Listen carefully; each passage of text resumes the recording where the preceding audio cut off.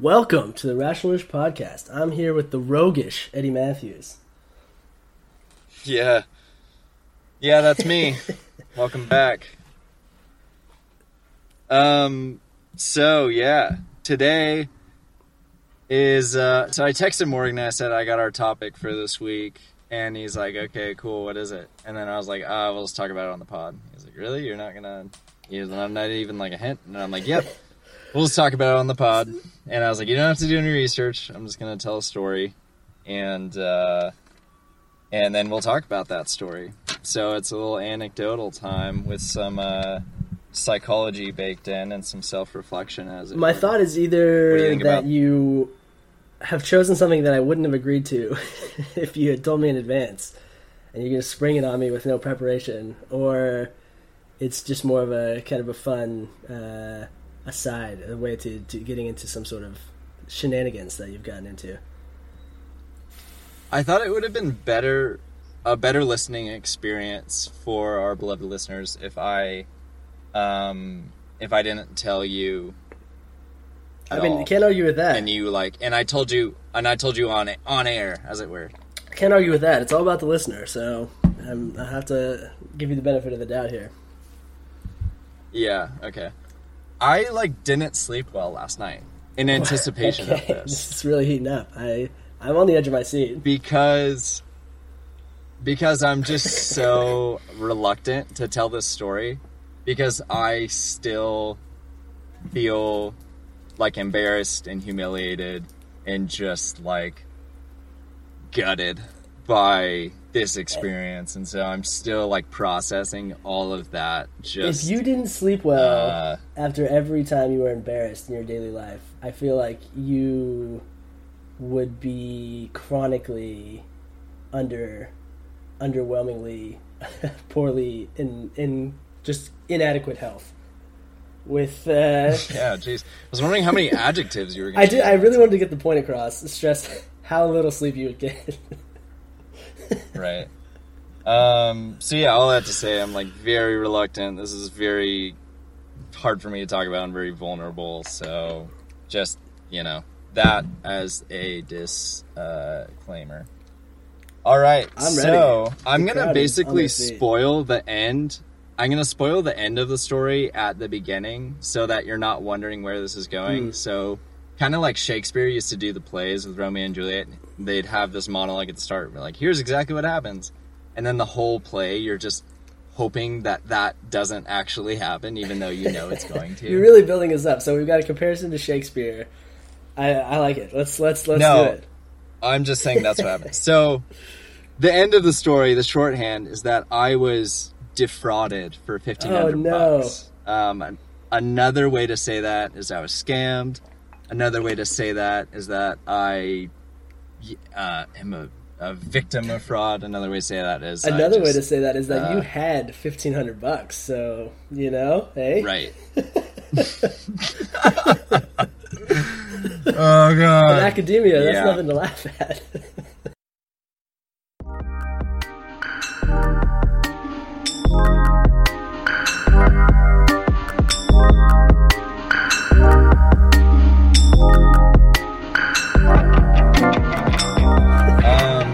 Okay, so the other way to say it is as I was being a dumbass and it cost me $1,500. It happens, man. So basically, I'm at Scout Coffee in San Luis Obispo, and it's 1:30 in the afternoon. And I get a call from a number that I don't recognize. And I usually never answer those phone calls, whether in the UK or over here, because nothing ever good comes from it. Nothing. They can leave a message. That's my theory. They can leave a message. If you really need to get a hold of me, you can leave a message. They can leave a message. That's exactly my theory as well. And so 2 days... Okay, so this happened last Wednesday, to give some context. Okay. 2 days before that, on Monday, I got a call from a Washington, D.C. number. And it was a number I didn't have in my phone. I've had a new phone for, about 2 weeks or so there was a lot of numbers I don't have. Which is also kind of a difficult wrinkle in this story. So that definitely adds to it. yeah, So that's that's so unfortunate. 2 days before that, I got a call from Washington D.C. number. The only reason I picked it up, because I wouldn't have picked it up, only reason I did is because I've been applying for internships in D.C.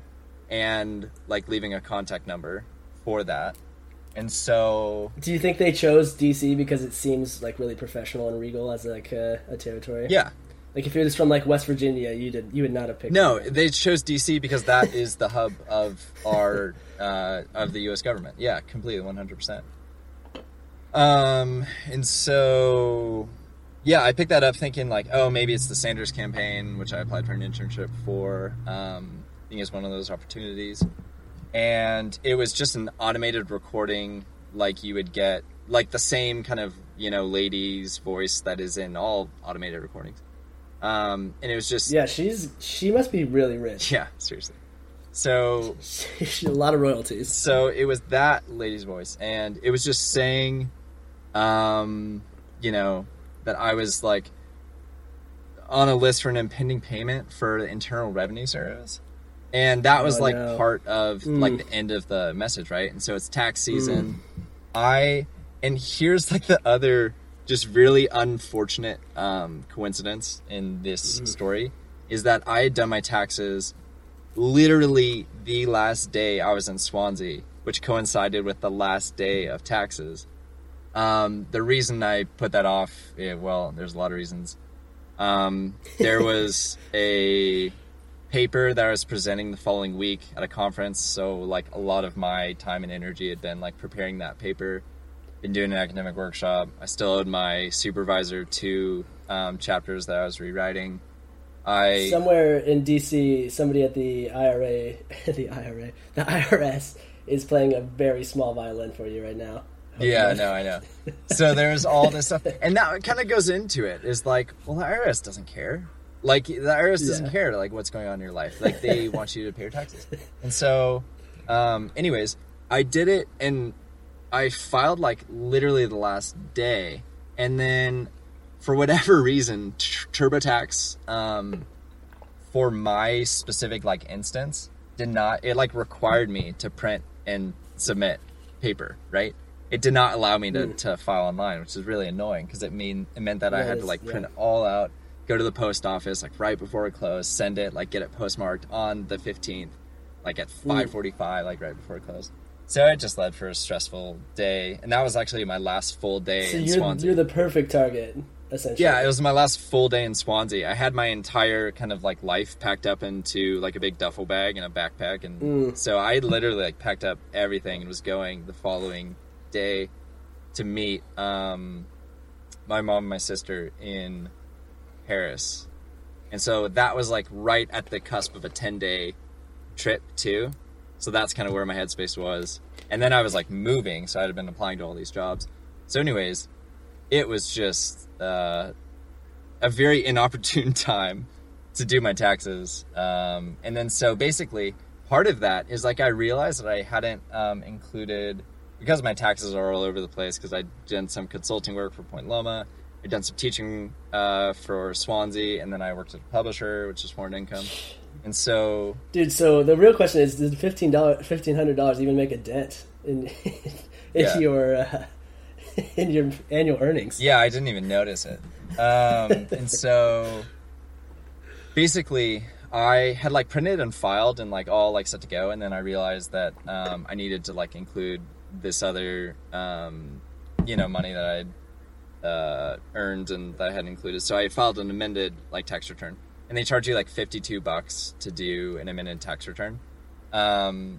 And so I sent all that off because I had to get it postmarked that day, and then I just hadn't, like, my mind had been elsewhere, right? So for the next like 3 weeks, and so finally like I got around to like, I got that call and I was like, oh shit, this is about my $52 like amended tax fee. And I was like, fair play to the IRS. This is me thinking at the time. I was like, oh, fair play to the IRS for like doing these automated messages that cost them nothing, that scare the bejesus out of people, and get them to like, because it worked. Like I went that day to irs.gov and like paid that 52 amended tax fee.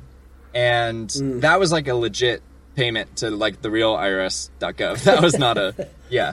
And so even though the voice message in reflection after I was like reflecting on all this stuff, that was also a fraudulent thing, you know, because the IRS, and this is like, if there's anything that people learn from this story, it's stuff that's self-evident to, you know, like my parents when I talk to them about it, to people probably, maybe it's self-evident to most people. It was not self-evident to me that the IRS, any government institution, communicates solely via mail, via paper mail and your address. And that is it. They would never call you. I wonder if they would have, in a world where phones weren't completely overrun by scammers, if they would do that. But now it probably would just make it more confusing if they tried to contact you that way. Yeah. I had never received a phone scam before in my entire life, like on the phone. Really? No, I had never had one. You see, I think the big problem is that you got a new phone. Your old phone was like super encrypted, some sort of anti-scammer voodoo on it. Maybe. Or I just never answered phone numbers, you know, that weren't, that I didn't recognize. It's usually a good call. Because, you know, why would I, you know? And so, and usually, the irony is that usually the reason I wouldn't answer them wasn't necessarily because I thought they were scammers, although probably most of them were. The reason I wouldn't answer it is I thought just someone had a wrong number, and I didn't want to do the like, oh, who are you looking for? Oh, yeah, sorry, wrong number.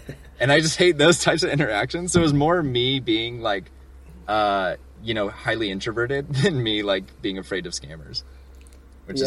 I'm usually, the only time I ever think about picking it up if I don't know the number is if it's from somewhere really interesting. Right. Like sometimes I'll get a call from like Norman, Oklahoma, and I'm like, that's a weird phone number to get. And then I think about it. But usually, unless somebody calls me twice, the second time I think about it. But still, why wouldn't they just leave a voicemail? I've never gotten a proper answer for why, in any circumstance, you wouldn't leave me like a 2-second voicemail if there was really something wrong. Yeah, no, absolutely. And so basically, yeah, that DC call almost like primed me for, you know, what happened on Wednesday, right? And so, yeah, basically now, even though I had paid that, I was like, well, okay, if they follow up, I'll get this sorted out, you know? Because I just didn't want to like keep getting unknown like calls on my phone. So that part was. So anyways, I get this number, and I'm like, all right, let's like deal with this. I'm in Scout Coffee Wednesday at like 1:30 or so.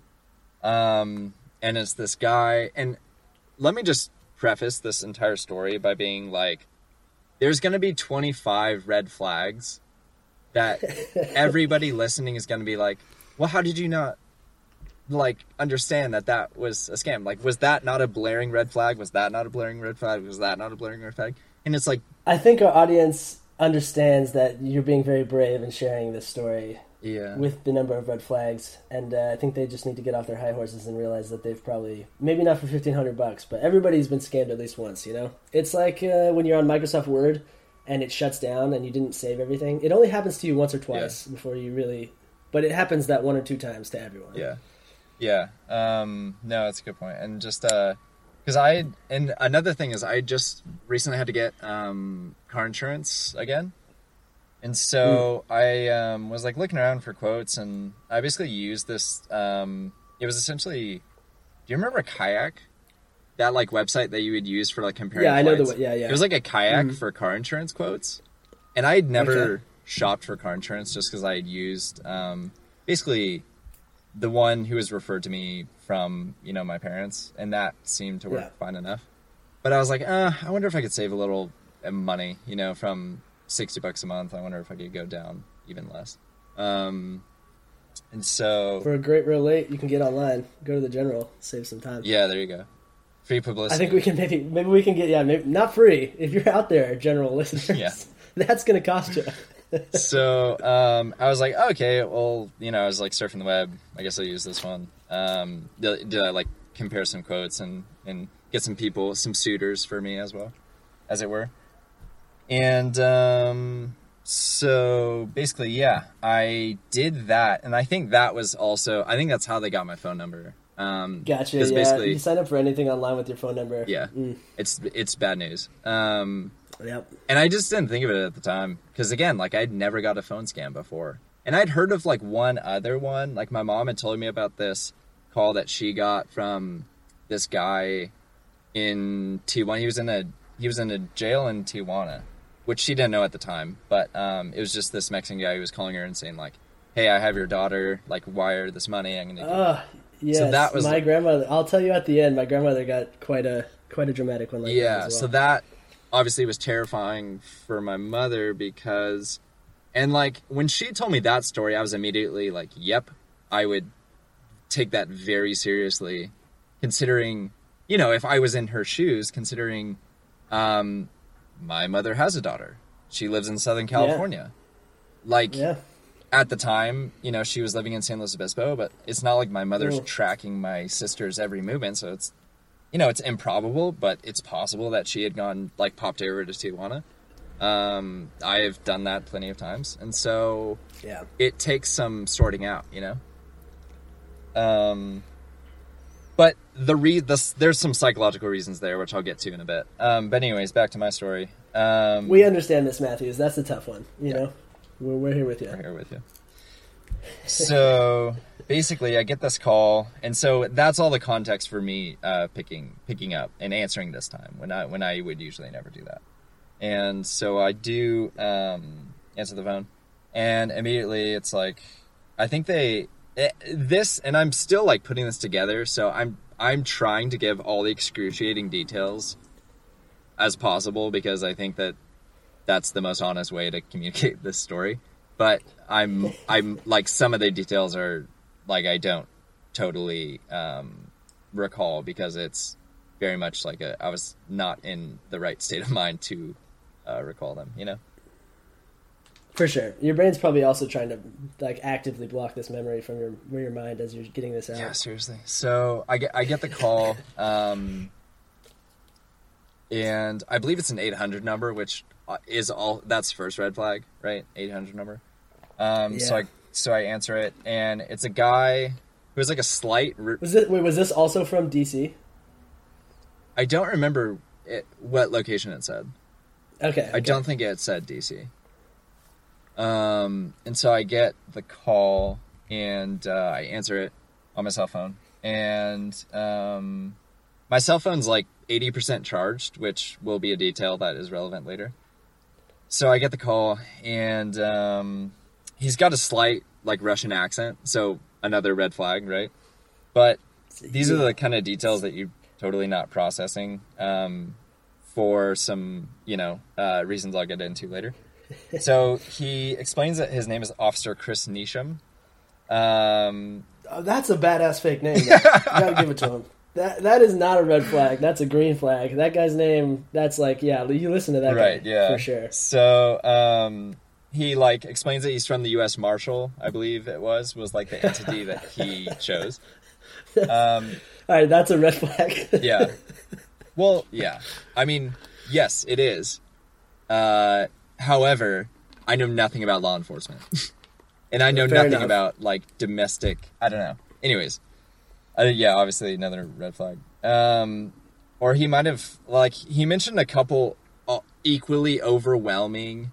We can mess... Like, take your pick. We can permanently mess your life up type entities. Like the NSA. He's like, yeah, this is NFA. And so basically, he said, like, is this Edward Matthews? Like, yes, like... And then he kind of, like, describes to me the situation that he says that I'm in, basically. He's like, look, someone with your social security number has been opening bank accounts in El Paso, Texas, and been laundering money through, like, illicit narcotic activity.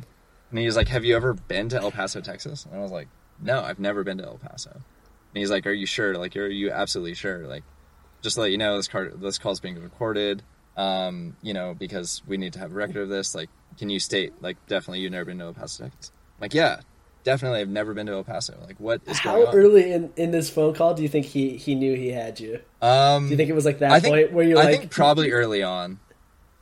I think I was annoying him by how long I was taking to get like hooked. Like I could hear him being annoyed in his voice by being like, "Get on with it. I want to get to lunch." Gotcha. So I mean, sounds like a great actor, to be fair. Oh, jeez. So, anyways, it's like, "Have you ever been to El Paso?" I was like, "No." And then after he like asserts that, like, it takes us a solid 10 minutes for me to be like, "Seriously, I've never been to El Paso. I don't know anything about this." He's like, "Is this the first time you've heard about this?" I was like, "Yes, like, this is the first time I've heard about this." And I had to say that like 3 times.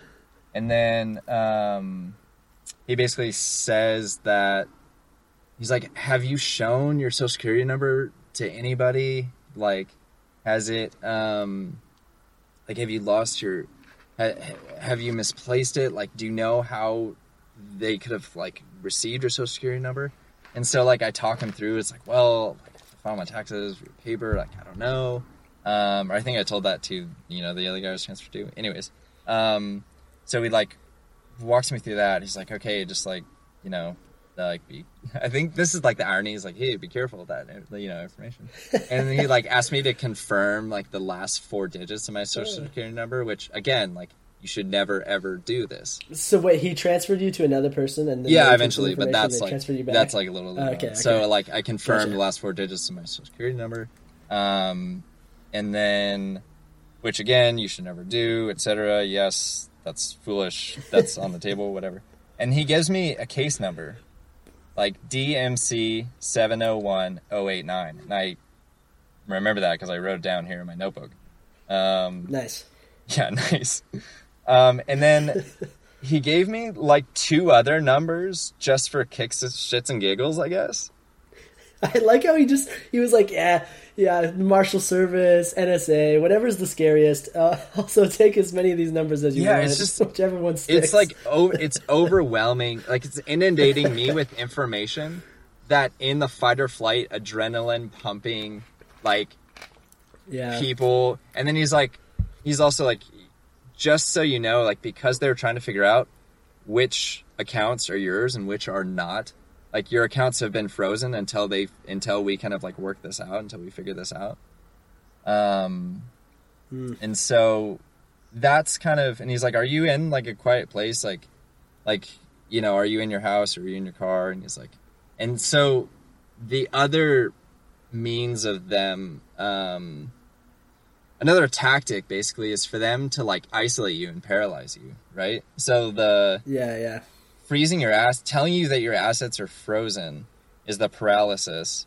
Telling you, like, go to like a secure location, that's the isolation, right? Because they don't want you talking to anybody, because immediately somebody not on the phone with these people and not like implicated in this would be like, "Oh, they're telling you this? Like, no, that's definitely a scam." Like, and so also that's why they're sending you so many numbers and things. They just want to keep you occupied, right? So you don't have any time to think about, wait a second, this is suspicious. Yeah, definitely. Well, and that's what, like, the system 2 part of your brain, which I'll reference later, is there's some intimations of that, but like questioning it. But system 1 is just so like in control. That comes from Daniel Kahneman, and which we'll talk about a little bit later. I like to picture System 1 just like slapping System 2 and being like, "Dude, it's the Marshal Service. Yeah, seriously. Get your shit together." So yeah, anyways, like, they are saying basically, like, so look, you have 2 options, right? Like, the one option is like, you can absolutely kind of like, you get yourself a lawyer and get, an attorney and representation to kind of like fight this case, and you have your case number. And that will usually take like 6 months to a year. Or like the other option would be like, we can settle this today. I can walk you through that method. So it's kind of like another, basically, when you start when I started the phone call, I had all of these options. I could have asked somebody, but I didn't know anybody in Scout. I wasn't with anybody. I mean, I could have asked a stranger like, "Hey, I'm getting this weird message." I could have hung up. I could have hung up and called you. I could have called my mom. I could have called somebody. You can always call me, man. Yeah. I could have called anybody. I could have, hung up and tried the number later to see if it was indeed, one of these government agencies.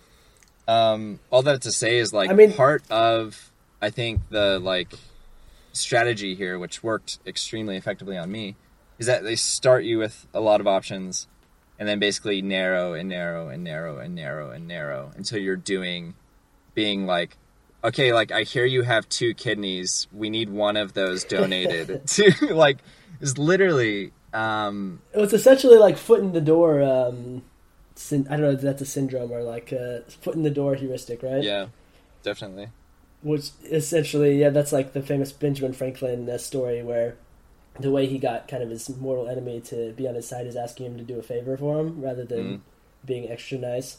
Because once somebody does something for you, or you feel like you're involved in helping this guy get everything sorted out, you find it really difficult to kind of break that barrier and give up on it. And that was the difficulty for me with this whole thing, is that, these people that, someone that was in a more stable life state or less gullible or had experienced this before would never, ever take this seriously or trust these people. But for me, it was like they were building rapport and trust with each step of this thing, I think this is good for people to know, because I think the problem is also that we like to think of scammers as being like really obvious and really dumb and aggressive. So you picture somebody like with a really terrible accent being like, "Hey, give me like what's your social security number right away?" Yeah. So when people even give it a modicum of legitimacy, like they've obviously done in this story, it definitely throws you off, because in your mind you're picturing idiot scammers. Yeah, or they bust out of the gate with like, hey, like, if you don't do this, I have someone, here, and like, which, again, if like the right circumstances are there, like that can be very scary too. Like if they were to say they have my daughter, I'd be like, I don't have a daughter. Boom, like there has to be. Do you think it's like a concerted effort on? Do you think this is all like one large scammy organization that like deliberately does these hardline, straight up front scams and these more soft line kind of gradual scams, and that together this is the perfect combination of scams? Yeah, I think so. Probably. I think it's not just these 2 guys. I think it's part of like a much more bigger, more nuanced like organization. I mean, I like to think that it was like they literally had an office building and they actually transferred you to someone. That's 20 waiting scammers. That's exactly what I was thinking about it too, where I'm like, when I'm being transferred, he's like talking to his assistant. He's like, what's like being catered in the conference room today? Oh, tomato and cheese sandwiches. Yeah, like they actually outsourced it. They have like a separate offshore scamming industry in India where somebody's waiting by. Seriously. And he's like on the phone with me, listening to me just like freak out, and he's like rolling his eyes at his colleague, and like, so anyways, he tells me like, okay, like we're, next red flag. He's like, where's the closest bank? I was like, well, I'm like a 3-minute walk from my bank. He's like, okay, I'm going to transfer you to my colleague. He's kind of like, he'll walk you through the process. He's like, and then he also said, what is the phone number of like your local police department? And so I like Googled it and gave him the phone number of the Arroyo Grande Police Department. And he's like, okay, that's pretty genius too, because they're like making connections with the local police. Yeah, and he's like, I'm going to transfer you to one of the officers at your kind of like local branch. Like, hold on, like stay on the line so that you can transfer this. And so that's where he makes the transfer to the second guy, and it comes up as the Arroyo Grande Police Department on my phone. Really? Oh, that's pretty impressive. Yeah, that's pretty good. So I answer it, and it's this guy, again, like, Indian accent, another red flag. I would say everything about this scam is pretty professional except for the accents. They really need an accent coach. If they had an American with an American accent, like, they would be deadly, man. Yeah, let's not let if you're any accent coaches out there, don't do it. So this guy's kind of, walking me through. And this guy's like much friendlier too. It might have been kind of like a bad cop, good cop. Good cop, bad cop. Yeah. So good bad cop, good bad fake cop. Yeah. That's what they were doing to you. Fake cops. So fake cops, good and bad. So he's like talking me through, and he's kind of reviewing some of the information that the other guy had kind of like recapitulated. And so he's talking me through like, okay, the next step of the process, like what did you, just to reiterate, like the situation, all this stuff. We're trying to like really isolate the accounts, and what we need you to do is kind of take like your money out of your accounts so that we know that those specifically are the right accounts. And so that we can isolate it, because the money's like, he's like right now, this money laundering scheme, it is flowing between like several different accounts that are attached to your social security number. So we don't know which is which. So that's why we need like you to kind of get the money out so that you can protect your money, And so that... Gotcha. I was wondering how it was going to get to where your money was involved. Right, absolutely. That's a good little twist. Yeah. So, basically, I go, like, Scout is like a 3-minute walk from, the Chase on Marsh Street, I think it is. So I go to that Chase. Gotcha.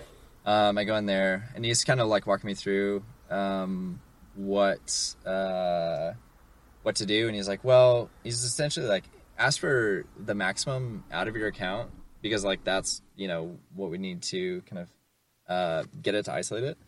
And so that's like another, well, I'll just stop with the like red flags. It's self-evident to people at this point. It's like, why would Yeah, I'm actually surprised they asked you to get the maximum, because that is like it seems like a gamble on that's end. Definitely a gamble. Yeah that was a gamble. And so I went in and talked to kind of like the bank teller. He's still like on the phone, right? Which is another way that is very intentional choice. It's like, I feel like the bank teller could have helped you out here. I feel like the bank teller, like they should train the bank teller to be like, if the guy's on the phone and he seems like he needs money now, like just ask him side eye and be like, you sure that's the IRS or whatever? Right. But so basically I was like, I put in my debit card. I was like, can I get like the maximum amount out of my account? She's like, well, there's no maximum. So like you can take out any that you want. And I was like, okay, what would that be? And she's like, well, so you can take out, like you have lower 1,200. Like, do you want 1,200 just taken out now? And I was like, yes, I guess so, just in cash. And she's like, okay. The other thing that they tell you, which is also, they tell you like, you don't ask like, what's going on the phone. Like you can tell them it's an emergency. And so that's like another, I guess, like way for them to cover themselves, but also a gamble, right? Someone's like, it's an emergency and you need money. Yeah, that's an emergency is so vague. Emergency is very vague. Yeah. So yeah. Anyways, so I get that, put it in an envelope, go out of the bank, and then I forget to ask the zip code, because he's like, oh, like ask like the current zip code that you're in, and he's like, oh man, I forgot the zip code. And he's like, okay, you can go back in and just like ask someone what the zip code is. So I went back in, still like phone to my ear, right? And I was like, like, what's the zip code of San Luis Obispo? And then they gave me the zip code, and so I told him. And then once he got the zip code, he's like Googling where the nearest like Bitcoin machine is. And so basically he doesn't mention anything about Bitcoin. He's just like, okay, like, that would have been a red flag. If he had mentioned Bitcoin, he's like, I need you to transfer this to Bitcoin. I'd be like, wait a second. Yeah. Like even me in my hyper vulnerable state with all this stuff, I'd have been like, no. Like that's you'd have been like, the Marshal Service uses Bitcoin. How progressive. Yeah, how progressive.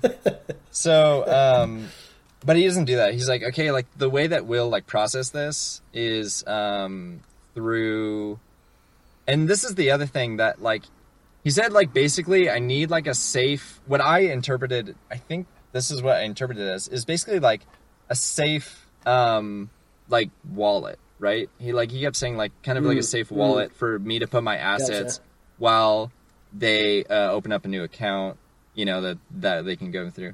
And he basically was like, so we need to isolate that today, and then tomorrow we're scheduled a time for like 2 of our representatives to come out, and meet you at your residence to kind of like finish off the rest of the process. And so there's like a couple angles for them to localize the problem so that it doesn't feel like it's this literally people who are literally in a different country, which is the reality of it. Yeah. But just like localizing it to where you are, you know. Mm-hmm. So basically, he's like, okay, like our like nearest center is like 30 miles from you. It was in Santa Maria. And then he gave me an address in Santa Maria, 371 Down Center East, Santa Maria 93454. Mm. And so I like typed that in my phone, and I don't know. I mean, other than kind of like high school sporting events when we were, you know, freshmen and sophomores in high school, I've never spent any time in Santa Maria. I know nothing about like where stuff is, where stuff isn't, you know. Something like, okay, this is one of those, you know, faceless, dark, like government buildings that I'm gonna like be able to meet with somebody and be transferred to and like be able to sort this out, right? Did they stay on the line all the way from San Luis to Santa Maria? Yeah, that was a problem too. Well, a problem for me, but that's like the thing too, is then.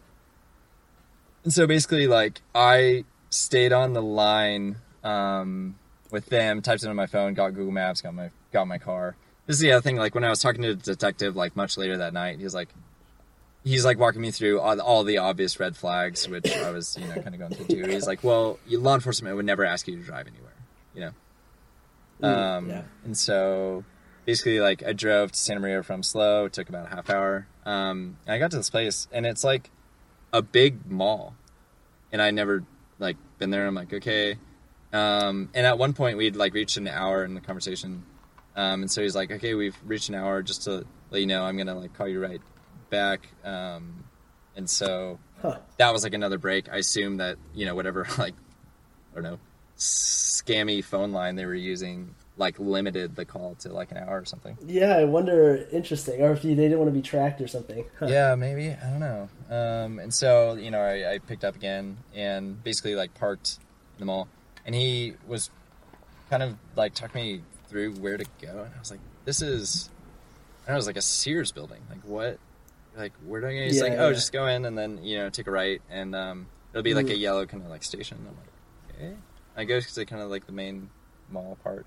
And I have this was like another kicker, which is like another like just devastating thing. Is that they're like, well, like, what are, so like this is your bank? Do you have like other bank accounts? And I realized like as I was walking to my car, I was like, oh, I have like another like British bank account. Do I need to get that out as well? And so he's like, oh yeah, like definitely.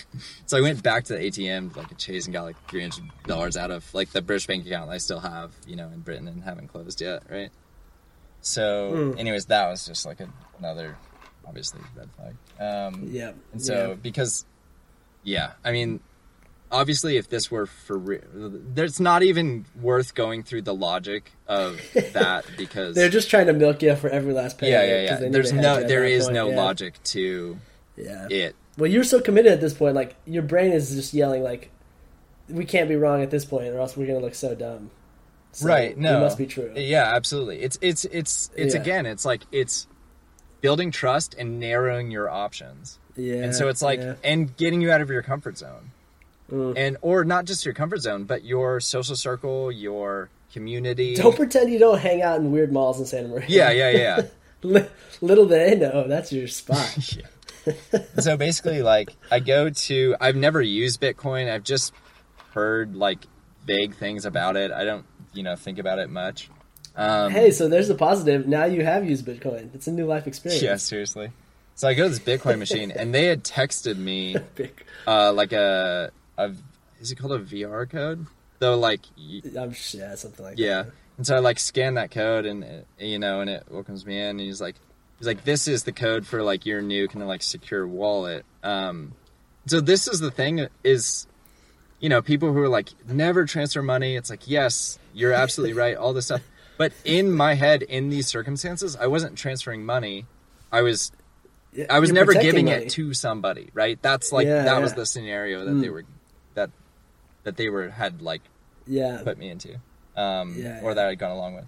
And so basically, I'm just like sitting there. He's like walking me through. He's like, okay, like you're going to want to do buy, and, you know, and it's this little machine. It's like a ATM with an iPad, basically. It's like, gotcha. That Bitcoin's like vaguely legal, but that's about, if they had said Bitcoin, I feel like too many red flags would have gone off just because it's so associated Right. with these You exact mean people earlier that are on? using it in this story. Yeah.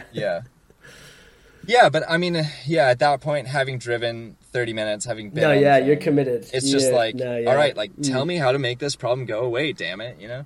No, they knew they had you at this point. Yeah, for sure. So I'm like sitting there like feeding $50 bills into this Bitcoin machine, and like, and no. I know, this is like, there's so many parts that are just like, I'm just waiting for the sinking feeling because that's the worst part of any time you get got. yeah, no, The definitely. sinking feeling of realization. There were several afterward. There was another kind of like extra. There are some other extra elements that I'll kind of go into a bit later.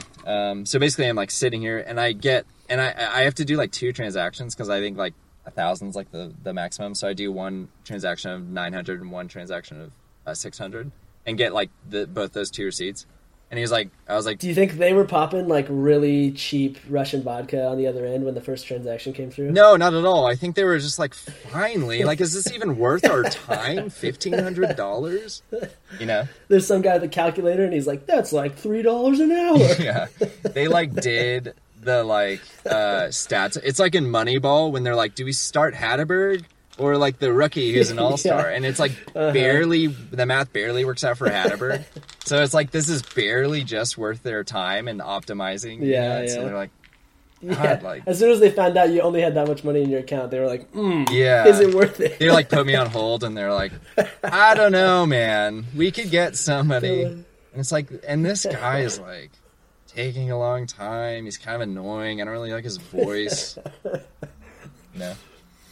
Yeah, I like to think that this was like not a good day for them. They're like, yeah, we spent a ton of time. We got someone, but it was not worth it. I know. He like goes home to work. He's like, how was work, honey? Like, oh man, I hate this client. It just. I got scammed. He made me think he was going to give me a big payout, and then Yeah.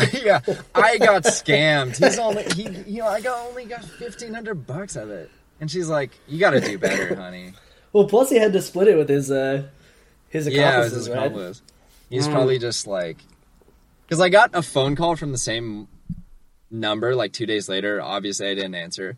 He was probably just gonna be like, "Hey, we both know you got scammed. Like, could you not?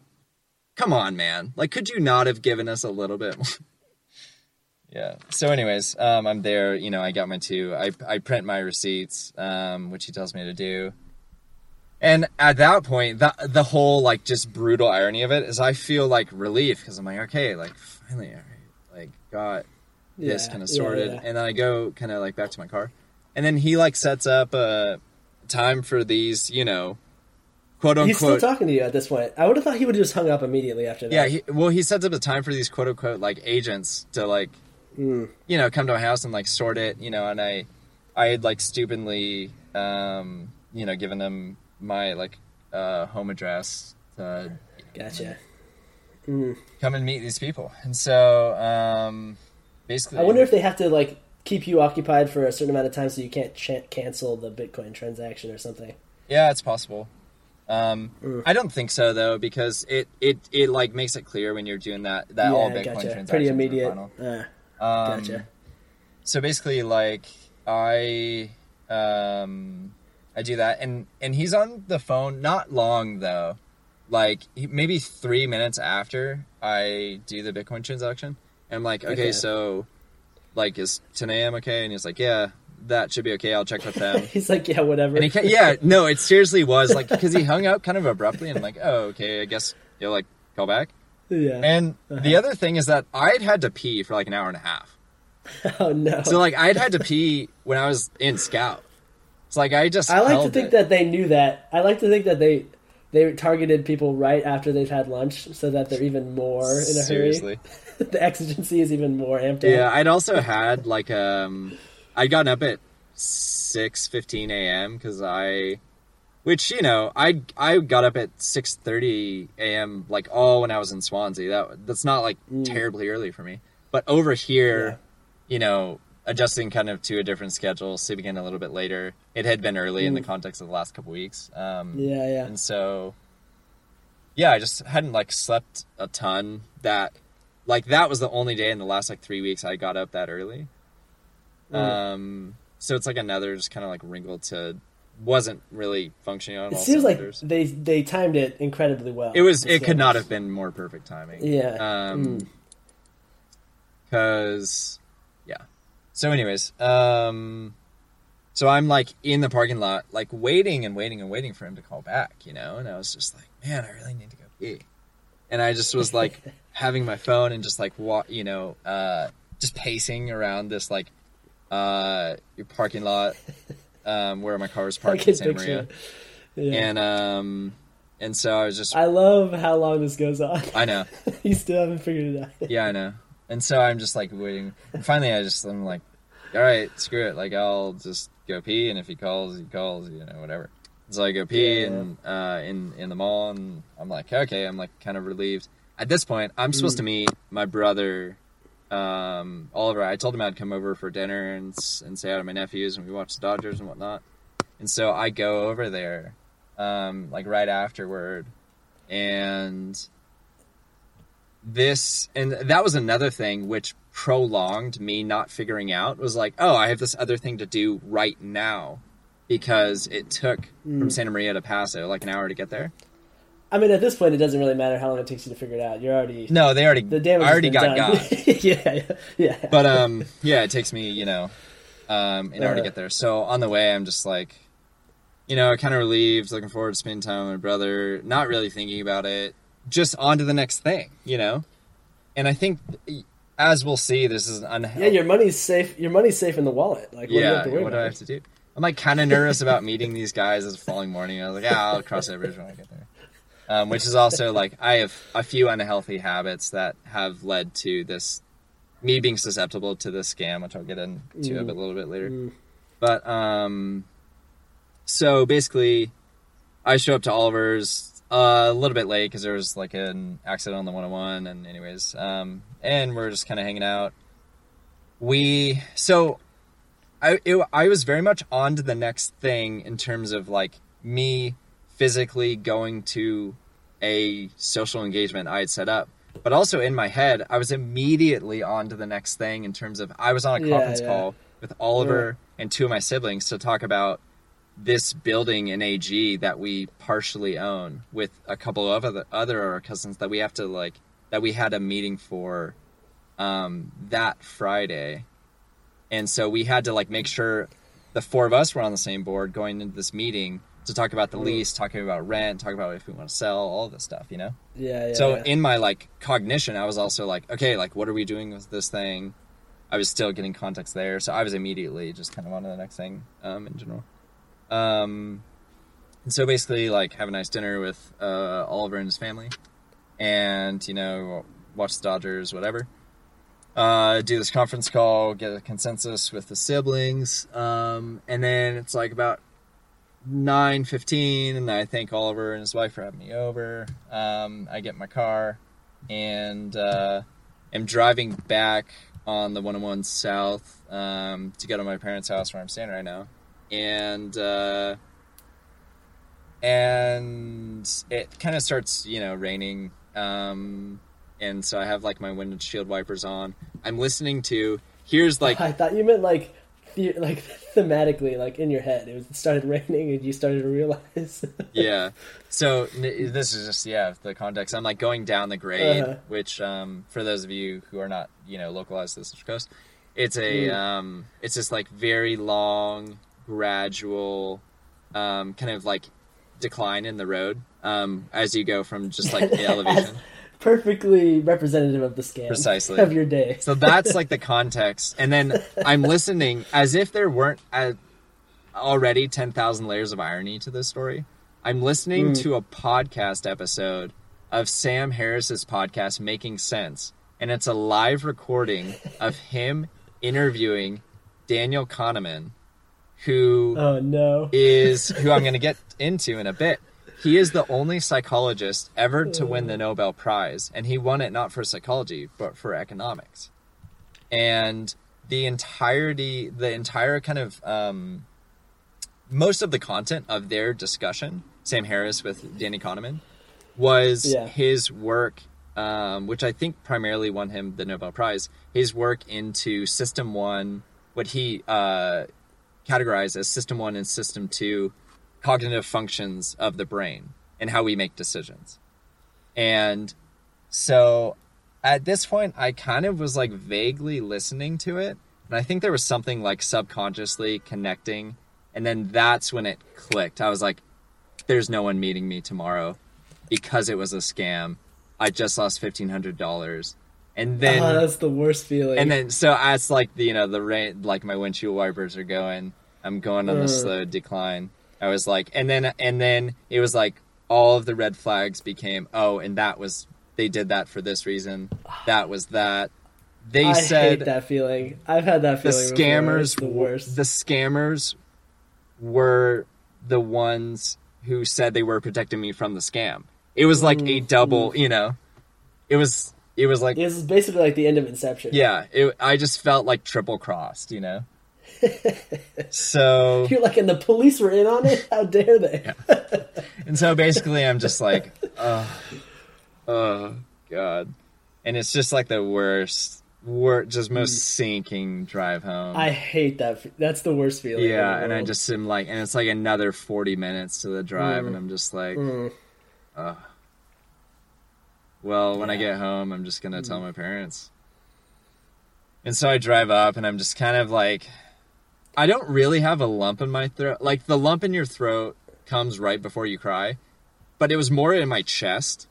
It was more just like something just like had... See, I'm proud of you for for sharing the story, because I've had never that much money, but I've definitely done things where it gives you that feeling, and I just don't want to talk to anyone about it. I want it to be removed from my mind forever. Yeah. Well, that's why, like, immediately, the first kind of response, once that sunk in, was like some suicidal ideation. And I don't mean to at all downplay people that actually legitimately suffer like daily or weekly with suicidal ideation or suicidal thoughts.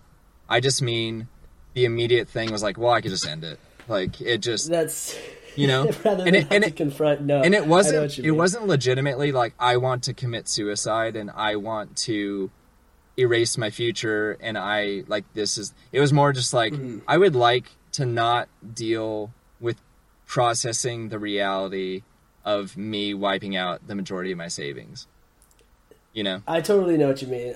So I'm going to tell a very quick story that this feeling... So one time I was in a foreign country. I won't lambast any particular country, but I was trying to find a soccer game. So I was also in the same state where, like, I really want to watch a soccer game. You're in transition, so and you want I something. was like... And it was a big game, too. It was like Liverpool versus Chelsea a couple years back when we had a chance at the title. It actually ended up being an absolutely horrible game for Liverpool. But... I was like, I need to find this. And apparently there was like nowhere around where they showed this game.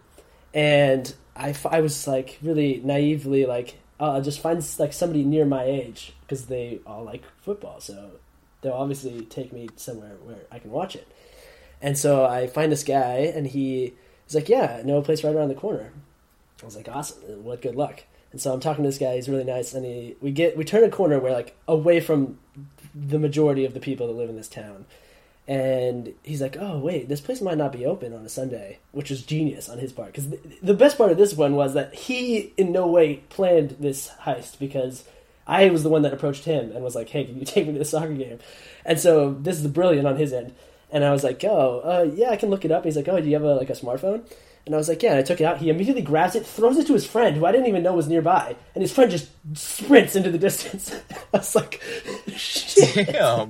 Like, damn it. Like, immediately, I was like, he was gone. Like, I couldn't even react at the time. And they were from there. So, like, he turned a corner, and it was like, never, ever is this guy ever going to be found. And then I just look at the other guy, and he just kind of gives me, like, a shrug, like, this is on you. Like... crap. And so like I'm like yelling at this guy, but he obviously doesn't care. He's already gotten the phone. And eventually I ended up outsmarting them in the end because I got my friend's phone and we texted them saying the police are on their way. This has a tracking device in it unless you leave it in this spot. And we ended up getting it back, which was just a miracle. But in between that time, I felt like a complete idiot. And I definitely just didn't want to talk to anyone about it. So I'm impressed that you're willing to come forward with the story. No, thanks, man. Yeah. So Also, that your guys had time to plan. Like, this was premeditated. These guys were just like on top of their shit and like knew an opportunity when it struck. I just can't believe the American guy. I can't believe the balls of the guy who did it after he throws it to his friends. Doesn't even walk away. He's just like, yeah, he just stood there like he wasn't in on it. Wow. Like somehow like the other guy was really the mastermind. And like, what could I do? I was like in a foreign country. The police didn't speak English or anything. I didn't have a phone to call him. It was very impressive. what if he pulled like a Kyle Mooney and he's like, oh, what? Oh, no, man, that guy just took it. Oh. That's essentially what he was doing. Like he was like, what do you mean? Like I'm like, dude, I was here. Like I saw it happen. Like He's like calling after him, but in a way too quiet voice to actually get his attention. yeah. Hey, man. Oh, that's his. Oh, man. Oh what? No, man. Oh, dude. Did you want to still see that Liverpool game? Yeah, exactly. So anyway, continue your story. I just want to get us on the same boat because it's happened. I've had that sinking feeling. Yeah. So It's the worst. So basically, I get home and my dad's still up. He's like watching TV. It's probably 10:45, and then my mom's like in their room, the lights on, and I just like, yeah, I was just demolished. You know, I had not. Yeah. I don't know. It's the lowest that I felt in. It is a terrible. It's the lowest that I felt since breaking off my almost engagement to my girlfriend. Dude, we could do a whole other episode on that at some point. But yeah. For now, we'll. So that's like we'll keep it PG. for a comparable thing. Like it hadn't. Yeah. The lowest I felt in 3 years easily. Yeah. And so basically I like text my mom and I'm like, hey, are you up? Or are you around? She's like, yeah. I think she was probably just reading. And then so she came into the kitchen where I was. I started making myself a cup of tea to just like. Were your hands shaking like somebody who, like in post-traumatic stress? A little bit, yeah. I was shaking a little bit. It wasn't like I don't think it was visible really. It was more in my tone. I would have been shaking. That like I would have been shaking for sure. my mom was kind of excited. She's like, "Oh, what do you have to tell me?" You know, because I was like, oh, "I have a story to tell you, and it's not a good one." She's probably pumped because she's probably in on the take. She told him when to call and everything. Definitely. She's the mastermind. Yeah, she's so. I've heard her Russian accent. It's pretty mean. No, in a minute you'll realize how it's a very bad business move if she isn't on the take. And so. My dad, his kind of ears perk up too, and you know he comes over, and so they're sitting at the kitchen table with me, and basically, I think I just come out and say like I just got scammed, and I just realized like just now, and I just feel so just stupid and just humiliated and awful, and they could just hear in my tone that I was just low, you know. Yeah. And so I don't know why it's so funny, but it's just the worst feeling. Yeah. I like walked them through a few of the details. I was like, and my mom, and this was not like a question. She was just trying to get details out of me. She was not trying to be like, well, you didn't. She was not, you know, in any way being like unhelpful. She was just like, well, you didn't transfer money, did you? And I was like, and that's where I was just like, so I had all my cash out, and then like my parents don't know anything about Bitcoin, and so that like explaining that part of it was difficult because I was like, well, I didn't think that I was, but there's this thing. And were they like, wait, you were at a mall in Santa Maria? I can't even remember if I like shared. At this point I was just so low, and everything was just it was just like, I know now. You know? Yeah. And so and so my and so they kind of like listened to some of the details, and they just like, their heart is like breaking for me, as well. My mom's heart is breaking for me, and my dad's like, kind of, don't worry about it. My dad was very, very like gracious about it as well. And so I'm like walking them through this, and like, honest to God, I did not tell them this story to be like, can you reimburse me? It wasn't my plan to really ask for them to like help financially. I was just like, here's this thing that just happened, and I am not a good actor, and I wear everything on my sleeve. Unintentionally. I don't know how not to. And I think that's why it's going to be tough for you to get a job at the scam place. At the scam factory. I know. I think that's why a fundamental value and principle for me is like authenticity and honesty and genuineness, because I don't know how else to be in the world other than this is how I conceptualize things. Let me care about, like, I don't know. I don't know how to manipulate and deceive people in like an intentional way. Well, that's why you're the perfect target, right? Because you're not expecting anyone else to be. Yeah, that coincides really nicely with naivety, right? Those being that way and also not being naive is extremely has to be learned, right? It has to be learned, and I just hadn't. I hadn't come across. So the scams I had come across, like I had gotten texts recently from, I assume probably the same number after I did that. You must have signed up for like some very, like you went on some sort of insurance website that is just like a sign for them that you don't know what you're doing. Yeah. No, totally. I think that's how they got the number in the first place, right? Yeah. And so I'd gotten texts being like, this Amazon deal, and I was like, clearly not, you know? I get, so I'd gotten texts like that, like a few different ones. I'd never clicked on the link. I'm not really like a coupon guy or a deals guy, so I never am prey to those scams. Those had been the only scams I had been like approached with, is like click on this link for whatever. Yeah. And I never click on the link because I'm terrified of viruses, and the internet, man, is a terrifying place if you don't know where you're going. Well, there's something about talking to someone straight up, too, that just makes it more authentic to begin with, you know? Yeah. Like, there's an actual person there. They didn't just send mass email out. Totally. Yeah. So I just told them, and they were just, like, on the spot. And I think because my dad had gotten, like... My dad hadn't in any way, like, fall prey to a scam like this before, but he had been on the receiving end of scams. And it had been convincing enough for him to, like... call somebody that he trusted, and that person to tell him, oh no, don't, it's a scam, you know. And then, you know, he got out of it and it was fine. My mom as well had kind of come across some of that, you know, the Mexico jail story that I told about.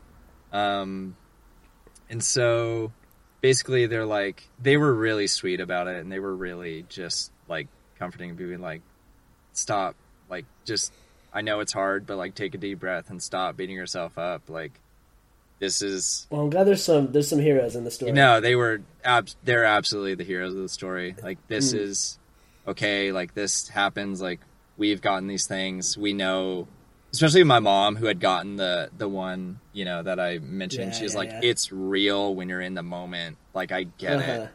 It's terrifying. Like, she had like the flu the next day, I think. Like, she had just been like physiologically unnerved by it.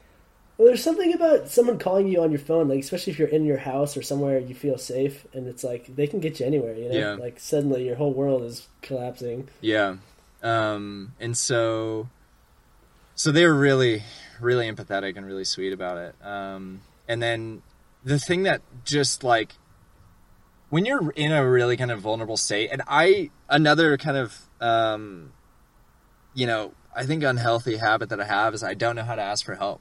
Like, I don't know how to do it. I don't know how. And so basically they were like, how much, just like, tell us how much are you out? Like, how much did they, and I was like, like $1,500. And like on the spot, they're just like, all right, here, like, and they just wrote a check like $1,500. And I was just like, I felt so, like, seeing that check almost brought, like, the immediate response was even to go lower, because it was even more kind of like humbling, you know, being like, oh, I made this huge mistake, and now I have my parents have to bail me out of it. So that, but that was that was my that was just my ego, right?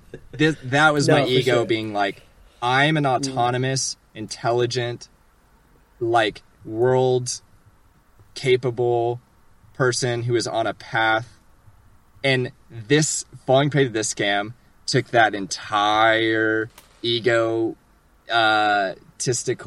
I have my shit together, leave me alone, I'm just here in the interim time. It took all that away and laid me so low, and being like, actually, you're naive. Actually, you need people. Actually, you need a support network. Actually, you need community, you know? Yeah. And it was just like, yeah, so it was right there. And so, you know, amid my protest, they're like, no, seriously, this is what we're doing. And my dad was just like, it's no problem. Like, this is what we're doing, you know? And my mom too, obviously. And so I just kind of like let the check sit there on the table for a bit.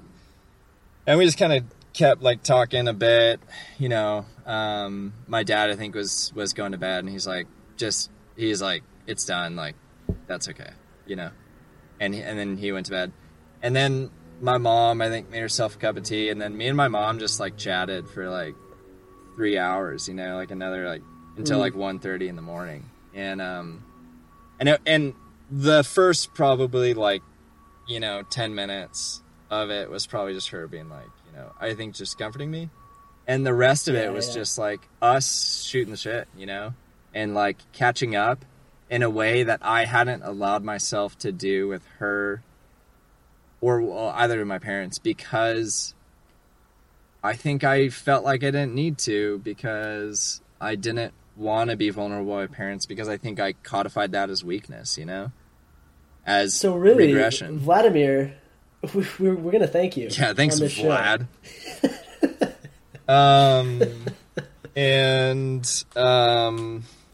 But really is like, shit, man, that conversation was deeply edifying, and, you know, for me, and I think it was what my mom was hoping to connect to me in a way when I got back, and could sense that I was putting up all these kind of, I think, just making it hard for me to access, for her to access me and what was going on, and it was palpable. Because it, at the end of the day, was just like pride. Like, I'm good. I don't really need your guys' help, you know? And yeah, definitely. Well, it's good that, you know, there's positives to be taken out of the story. Well, yeah, and I clearly do and did and continue to, because and I think monetarily is that's a really small portion of it, but just to be a well integrated person, you know. Absolutely. And so yeah, we just had like a great like conversation. It was deeply, I don't know, comforting, and maybe that conversation alone was just like worth going through this humbling, because I think that was a huge conclusion of this whole thing, was like, I needed to be humbled. And I had no idea. I had no idea that I needed to, because I was trying as much. Like, I am revolted by arrogance. And so that's something constantly on my mind, is to try to like never make somebody feel like I am holding rank, or using my intellect to like make them feel small, or any of this, you know? And I don't think I do that with people, and I certainly hope I don't do that with my parents or anything. So I don't think it's that. I think I just had like a cold distance there, that came from an insecurity about, hey, like, you can be close to your parents and not revert to being a teenager, or to being, you know, a child in a way, you know? Yeah, it was like absolutely. this fear of regression that is so deep-seated within me for whatever reason, you know? No, certainly. I think we get that around not just our parents, but friends you haven't seen in a while, or people that you feel like you need to present yourself in a certain way because you feel like you need to show that you've grown. Yeah. When really it's, you know, it's okay. Not everything doesn't need to be growth. You know, there's something to be said for congruence of your past and future self. So. Yeah. And I think the other thing is that, like, I don't know, something that's definitely true in Wales is that I isolated myself like both physically, emotional, like in every possible way. I went through like a severe, like 18 months solid of isolation and perceived self-reliance, I guess. So another, like, I just moved back, April, 23rd.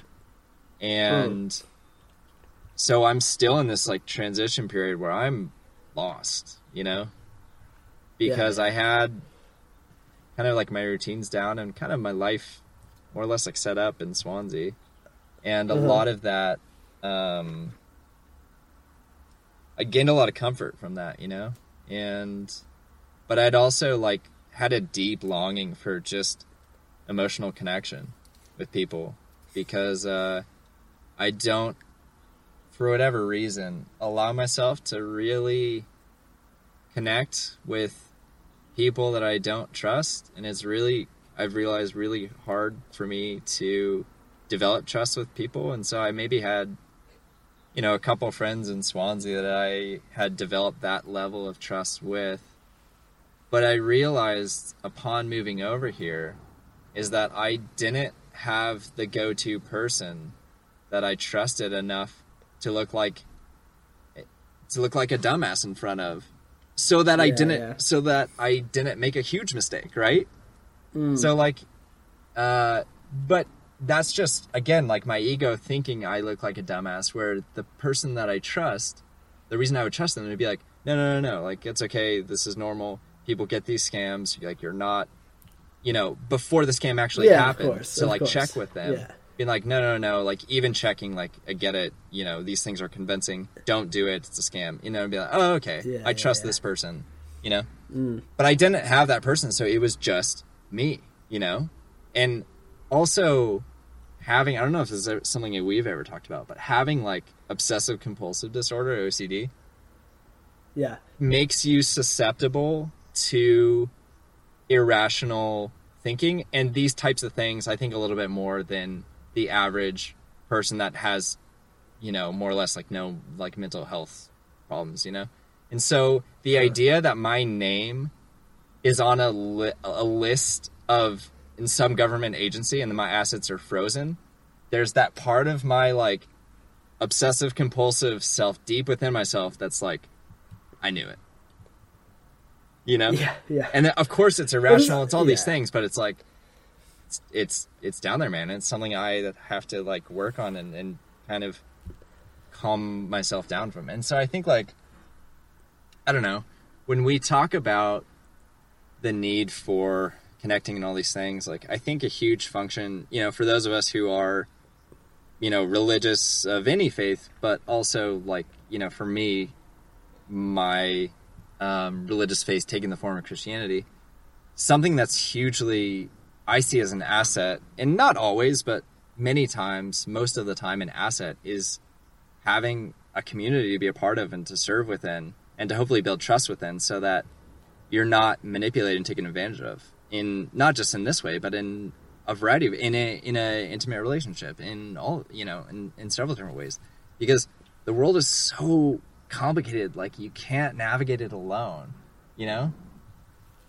Of course. I mean, I think there's two different philosophies about this, right? It's to make yourself so hardened and individualistic that you're wary of everyone, or to kind of realize that that is unhealthy and have the ability to make connections with other people that can protect you in the same way that they would kind of divvy up chores in a kind of a community. Yeah. I had taken, certainly the way we've adapted is to the second rather than the former. I had taken the first option, which I don't. So obviously, I regret this experience. I don't regret going to Swansea, and in many ways, don't regret the lifestyle choices I chose to make, because it really, really, really allowed me to focus on a problem and devote my time to a problem. However, I do regret not pursuing a more well-integrated life while I was over there.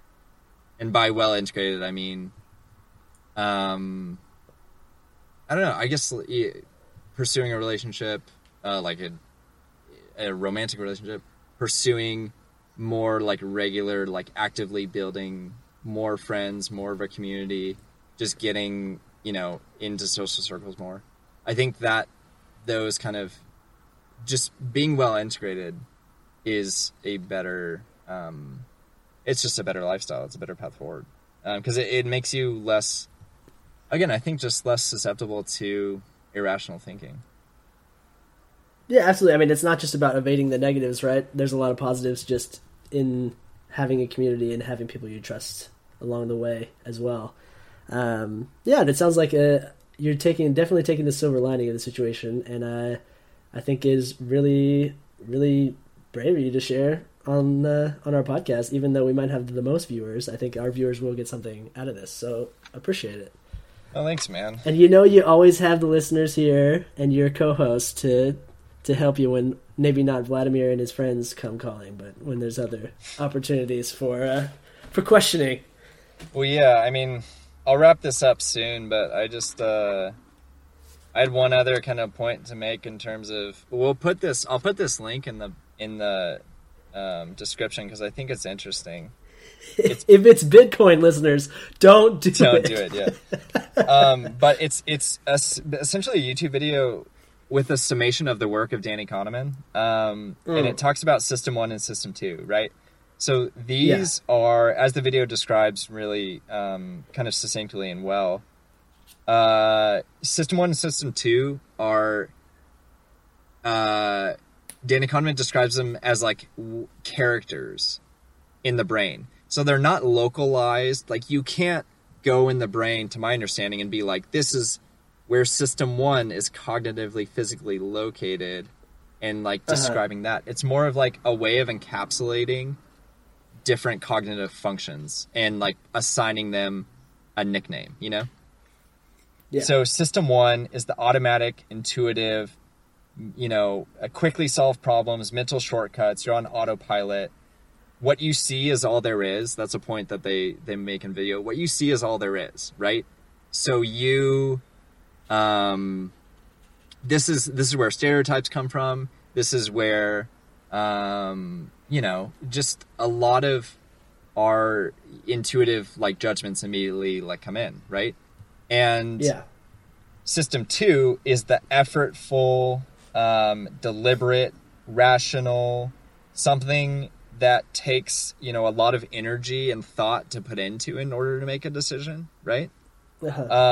Something that you can't do, this is another point they make in the video, something you can't do while taking a left turn in traffic, right? And so basically, these scammers were inundating me with enough information to not allow a moment. It was like being at a left turn in traffic for an hour and a half. And so I think like if you're not in the situation, if you're not kind of like following the logic of the situation, it's like, wait, you were on the phone for an hour and a half with two different people who did not sound American, and you put $1,500 in cash from your bank account into Bitcoin. It's like, what the hell were you thinking? Like, really? You did that? And it's like, imagine being forced into making a major decision while you're waiting to like take a left turn in traffic in 2 seconds, right? Like that's like repeatedly the type of thinking that you're kind of narrowed into in that type of situation. So I thought that was a good way of conceptualizing the left turn in traffic. But basically with this scam, they do not allow System 2, the deliberate rational thinking, to come into play. And specifically absolutely, I mean, designed to do that. Kahneman, another thing that I'd like to point out is it's all contextual as well, right? The reason that the space exists for scammers like this to kind of take advantage of these cognitive processes is because of the original condition of the confusion and the convolution that kind of defines a lot of our financial systems. There's a reason that everyone always chooses the IRS on a lot of these scams, or the Marshal Service, or whoever we don't know anything about. It's because financial crimes are incredibly confusing unless you study financial markets and all these other things, and even then it makes very little sense. So there's a space for in this confusion for us to fall back on these cognitive heuristics that Kahneman and Tversky talk about. Because in that moment when they say, oh, we're from the Marshal Service of the IRS, you're using, your availability heuristics, you're drawing on these contextual things from TV, you're drawing on whatever you can, because there's no way of you to really pick apart their arguments about identity fraud and these other things, because they are just so confusing that they're forcing you to use this kind of fight or flight mechanism for simplifying things, and that's what they rely on. Yeah, and I just my dad is like he's a very kind of authoritative, strong, not a ton of nuance figure growing up in my life. And so there's a part of like me that psychologically projects the authoritarian father figure that I grew up with, who I love dearly, but also like that can be problematic, projecting that on. I'm more predisposed to giving authority to people that either don't warrant it or would abuse it than somebody that does not have that predilection to obedience and kind of, willingness, I guess, and also kind of being more of a socially cohesive, wanting to gain consensus pushover. And that's not to say that all people wanting to gain consensus are pushovers, but like that's something I have to work on too, is like it predisposed me to being like, yes, tell me what to do and I will do it, Yeah, absolutely. I mean, I think that it's something that society as a whole has to balance, right? You can't just have no obedience to authority or else it's, chaos. But you also can't blindly follow authority or you end up, reenacting the Milgram experiments. So yeah, I mean, there's a lot to take away from this story. I appreciate you sharing it with us. Yeah, no worries, man. I just, I don't know. Just to like, I just to wrap up, I think with a note about, I think something that's helpful about the Christian narrative that that I believe in and kind of chooses, I don't know, the way for me to navigate the world is that there's a big emphasis on the need for grace and receiving grace. And I just think that for me, the following day after this happened, and I got the check and I was on, my mom called me just to like check in, see how I was doing and whatnot. And when was this before or after you met the guys who came to your house? Yeah, it was after I'd made them coffee. We had a good time. One of them was a Cubs fan. We talked about Chris Bryant heating up recently. So yeah, I went to the real Social Security office, which I found out was just next to my other favorite place, the California DMV in San Luis Obispo. Gotcha. And I waited for like an hour and a half and, met the Social Security people and just, they put kind of like an alert on my account just in case, there was other, problems with it. Which I followed the advice of my parents, which was good advice and to do. And so my mom just called me to see how kind of things were going, and she was like, "Oh, did you go to the bank yet to deposit, the check that we gave you?"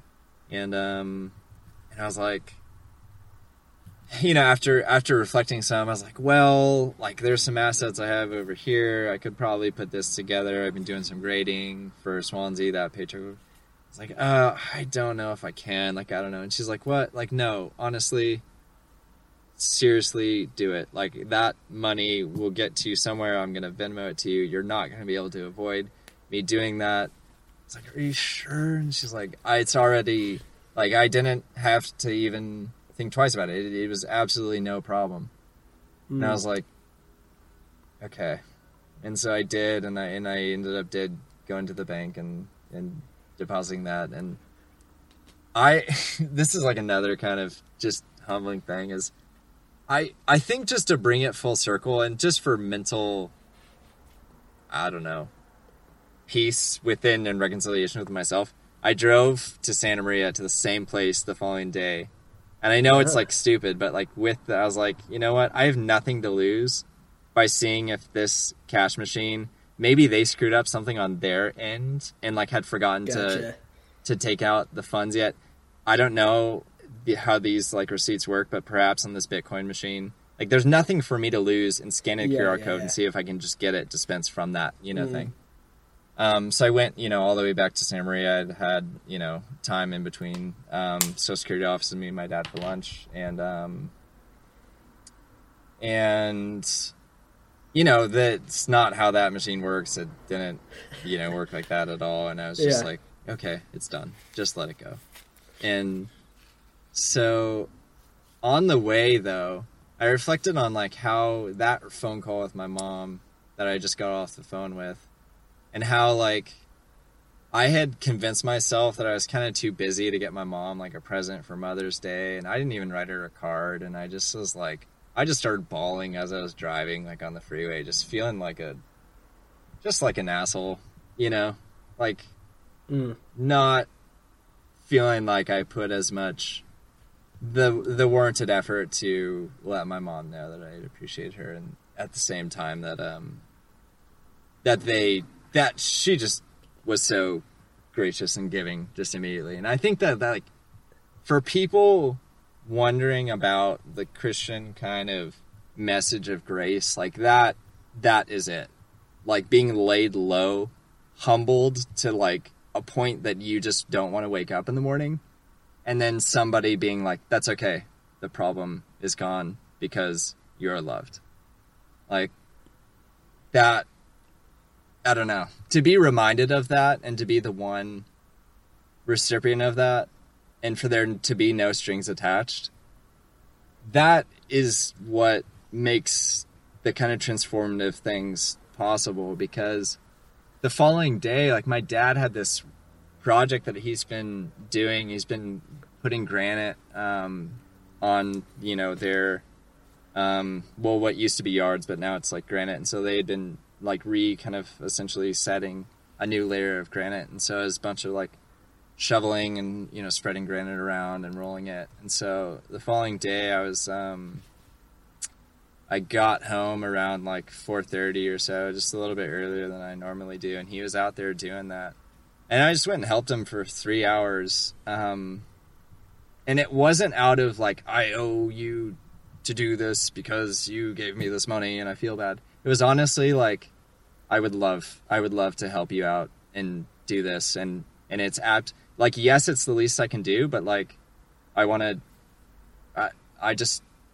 moved to like do this, and I'm not doing it grudgingly or anything. And that was just lovely to, I think, have that response rather than through a lot of times, I think, spending time with my dad, I have a hard time. Just a lot of times it's like, I have to work myself up to it. And sometimes it's out of obligation. And this time is just purely like, oh yeah, no, let's do this together. This will be lovely. And it was. And us getting lunch the following day after it happened, it was nice. And I was humbled and laid low enough to be like, to actually